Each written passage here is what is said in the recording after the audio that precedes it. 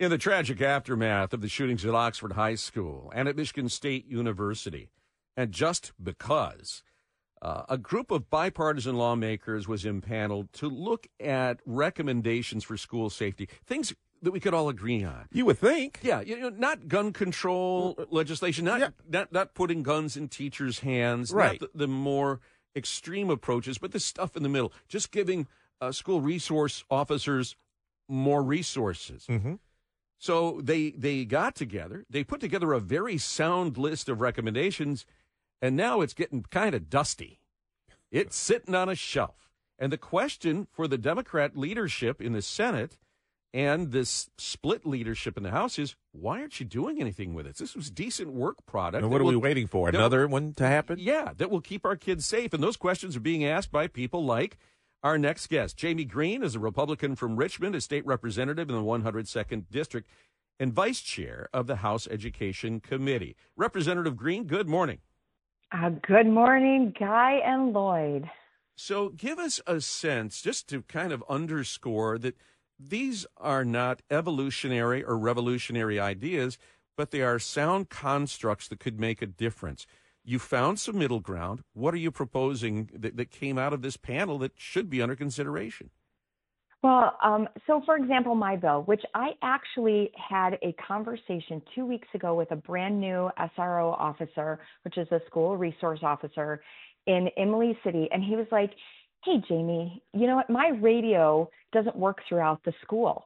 And is there something you could do that to help us, a grant process or anything? And I was like, hey, Officer Eastlick, actually, my bill does just that.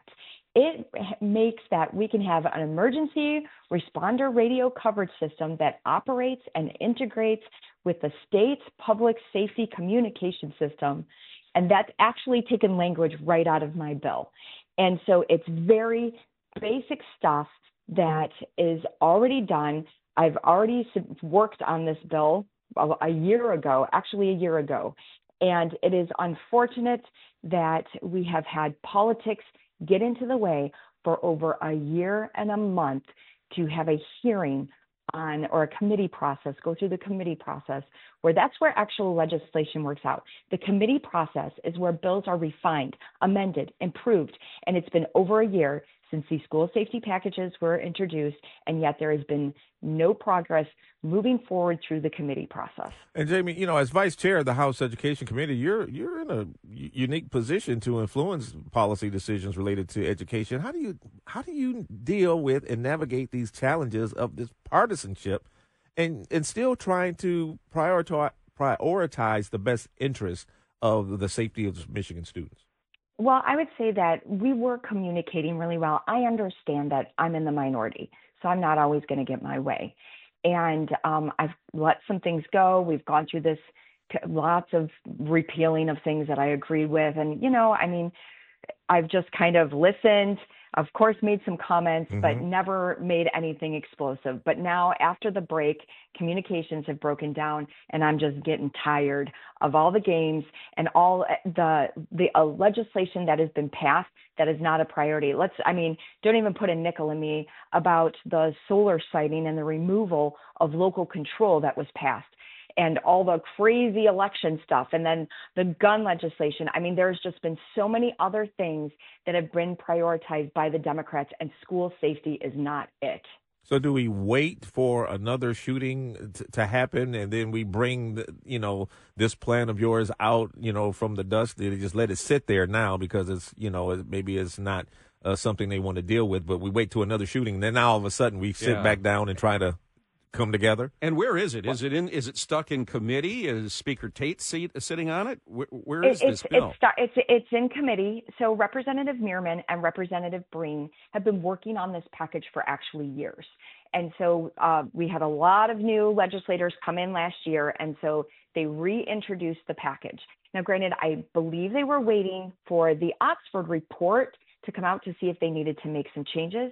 But that was, again, this last fall, and it still has not had a committee hearing. And, we're at 54-54 split.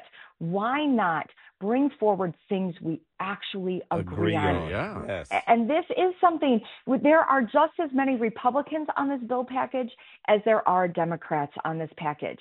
And like I said, the committee process is where things get worked out. So if it's not perfected, then it's okay. Let's work it out in the committee, because historically this last year, we have not perfected anything that has come through. I mean, we've even had legislation that had to be revisited due to errors or conflicts with existing laws, or there was, Right. I mean, it's just been crazy.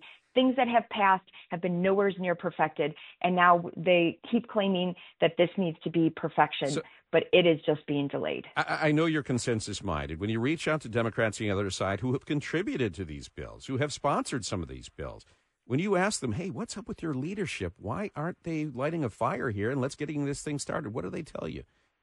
It's really just kind of crickets. It's been unfortunate, and they're getting angry with me. Actually, I'm in a lot of trouble right now because not with they're us. Not with you guys, but with them. And it's unfortunate that they're upset that they feel that we're not doing the work.